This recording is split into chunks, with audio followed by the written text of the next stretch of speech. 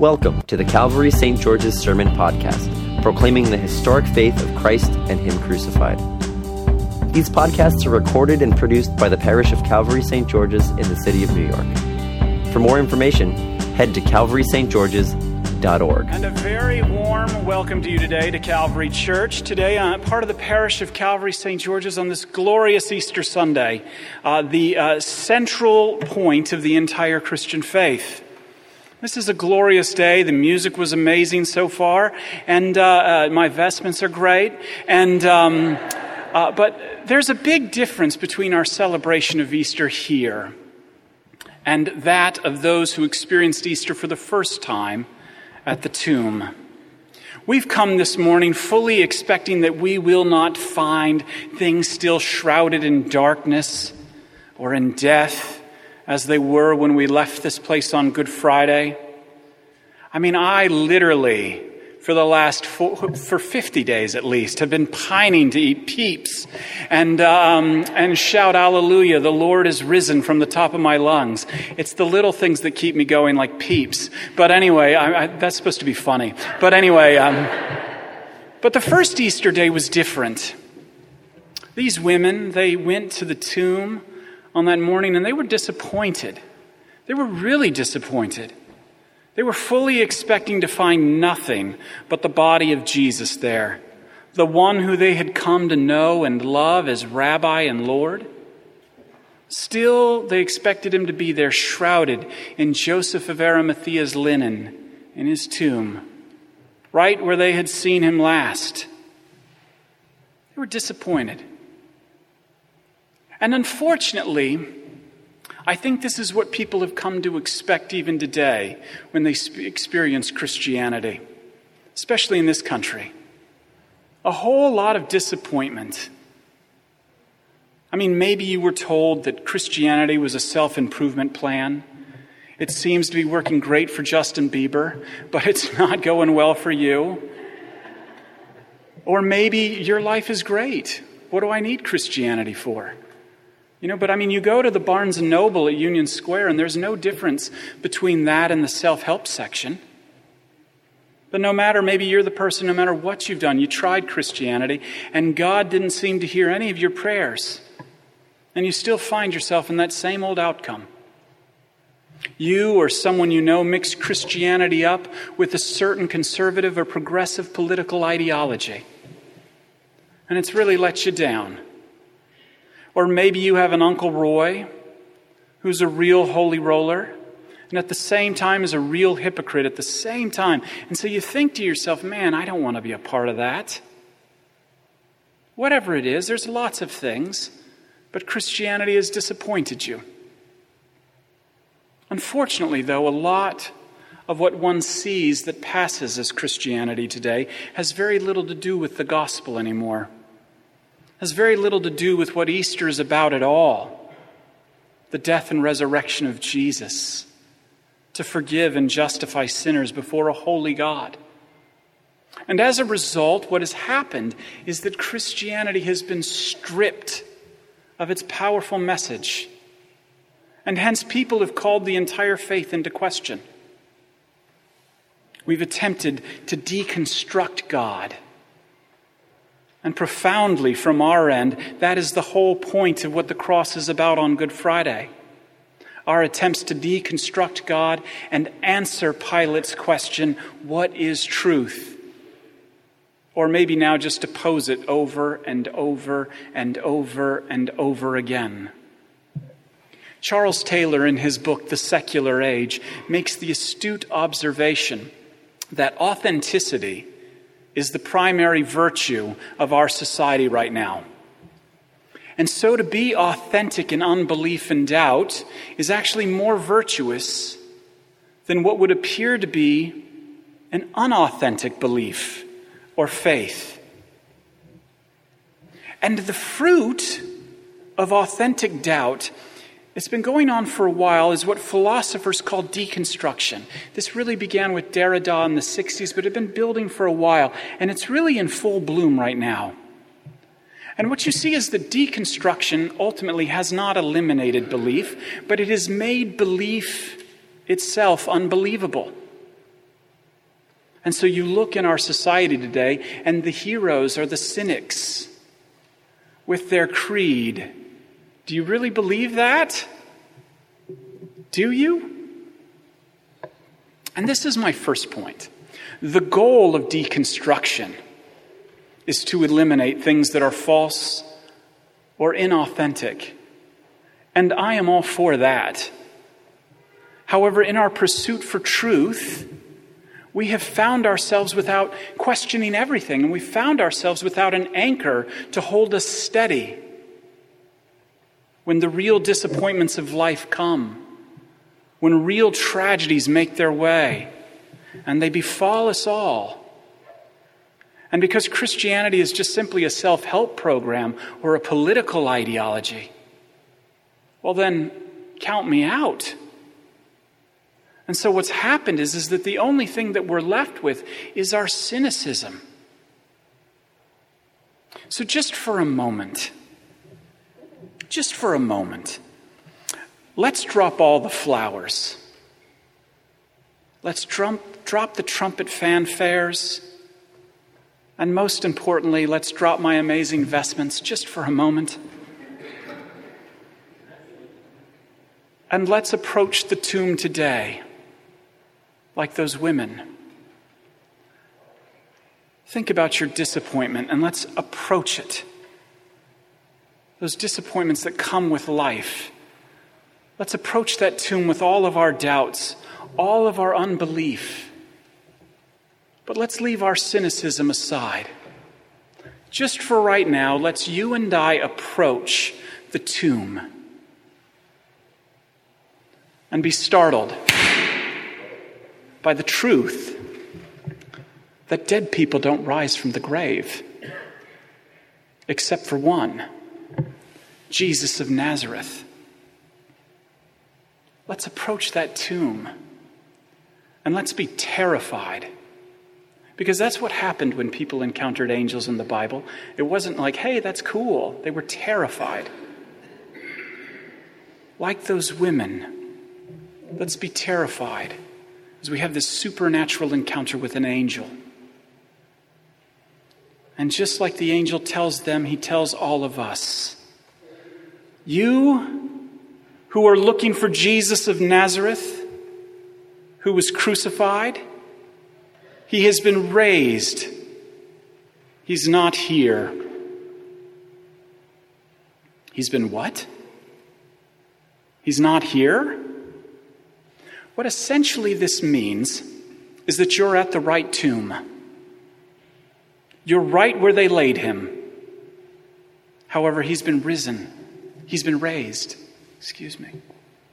But the angel doesn't stop there, does he? The angel goes on to give them a very powerful word to combat the cynicism of life. The angel gives them a powerful balm to confront them in the midst of their tragedy and disappointment. He gives them the truth when he says, Jesus is going ahead of you to Galilee. There you will see him, just as he told you. Let me repeat that. Just as he told you. 3 times in Mark's gospel, Jesus tells the disciples that they were going to Jerusalem where he, the Son of Man, would be handed over to sinful men and be killed. And each time Jesus adds, and on the 3rd day I will rise again. That's one thing to hear it in passing, isn't it? It's another thing, though, to see a beaten, crucified, laid dead in a tomb Messiah. That wasn't what the disciples were hoping for. And maybe for you, God hasn't answered the prayers the way you hoped for. Maybe there was a relationship that you thought was going to work out, and it didn't. Maybe you got into a relationship that you thought was going to answer all of your dreams, and it backfired. Maybe you're in a job that you pray every day, God, deliver me from this, and it doesn't happen. Or maybe you're like, God, get me a job and deliver me from this, and it doesn't happen the way you thought. Sometimes God doesn't answer our prayers the way we wanted him to. If you're like me, sometimes God doesn't work the way we hoped. But it doesn't change the fact that he has risen. Because that's how he works. He's risen from the dead. And he's gone ahead of you just as he told you. And this is my second point. In an age where we are constantly posing the same question, what is truth? Just like Pilate, let me proclaim to you this morning that you can rely on, you can rest your entire life on Jesus' words. Jesus said he will rise from the dead, and he is risen from the dead. Jesus says he is going before you, and you can bet the farm that he has. And in a moment, he's going to invite you around his table so that you might feast on the bread that is his body and the wine that is his blood. And this is significant in our gospel reading because the angel speaks specifically of Peter and tell Peter, tell the one who abandoned Jesus. If Jesus says he is forgiving and restoring those like Peter, if Jesus says he is forgiving and restoring those like you and me, who have let Jesus and so many other people down, that deconstruction is the only thing we have left to defend ourselves with,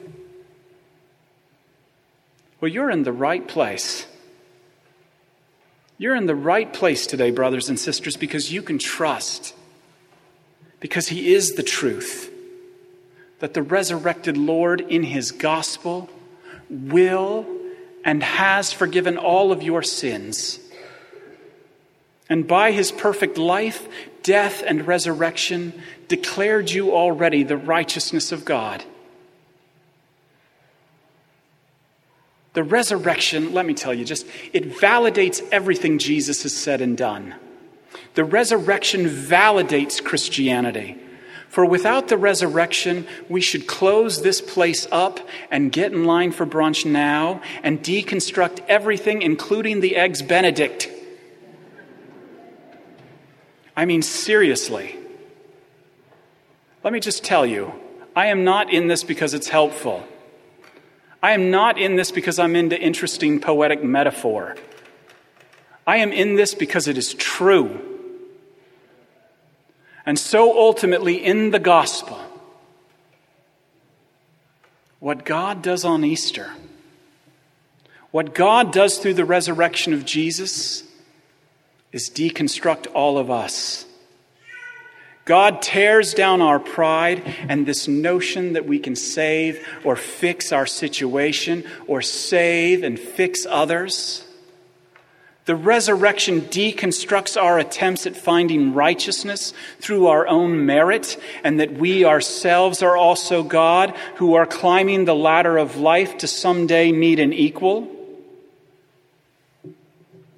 The resurrection deconstructs all of that. But unlike the world and its hollow philosophy, God will not leave you deconstructed. Rather, the promise of the gospel is that he has, is, and will build us back up. And oftentimes that building back up comes through pain, it comes through frustration, and it comes through real disappointment. But the promise nonetheless is true. As St. Paul writes, if any person be in Christ, they are a new creation. Behold, the old is gone. Behold, the new. And where I am standing, this is a glorious sight. To be a new creation, though, it can lead to the same feelings those women experienced at the empty tomb. I mean, you want to talk about giving validity to the text. If it was made up, they would have skipped off singing Happy Easter Morning. But they left in terror and amazement. Terror and amazement when you realize that God has really set you free from your burdens and has forgiven your sin. Terror and amazement when you realize the question to ask is no longer, what must I do for God? But what do I want to do? What is God doing through me? Terror and amazement when you realize that God has rolled away the stone from the grave that did await you and I. And terror and amazement when you realize that you can finally quit performing for God and just trust in His amazing, amazing grace. And this is my third point. This is what Christianity is all about. This is what Easter is all about. This is the good news of the gospel. And while it will deconstruct you, it won't leave you there. Our Lord will not leave you in the tomb. Rather, God, by His Holy Spirit, will, like the first disciples, take you back to Galilee. Why does it end that way? Well, it's because Mark begins in Galilee. And He'll take you back to Galilee. And God Himself will build you up. God Himself will make you new with the good news that God in Christ loves you. God in Christ has forgiven you. And when it comes to God, the only thing left to do is enjoy His grace and forgiveness until He comes again for you. And so with terror and amazement, we might just realize what it is to be made whole. We might just realize for a few brief seconds what it is to be truly human and actually free. God bless you and happy Easter. The Lord is risen. Thank you for listening to our sermon podcast, produced and recorded at the parish of Calvary St. George's in the city of New York. If you feel led to support the continuing ministry of the parish, you can make an online donation at calvarystgeorges.org/giving. Thank you.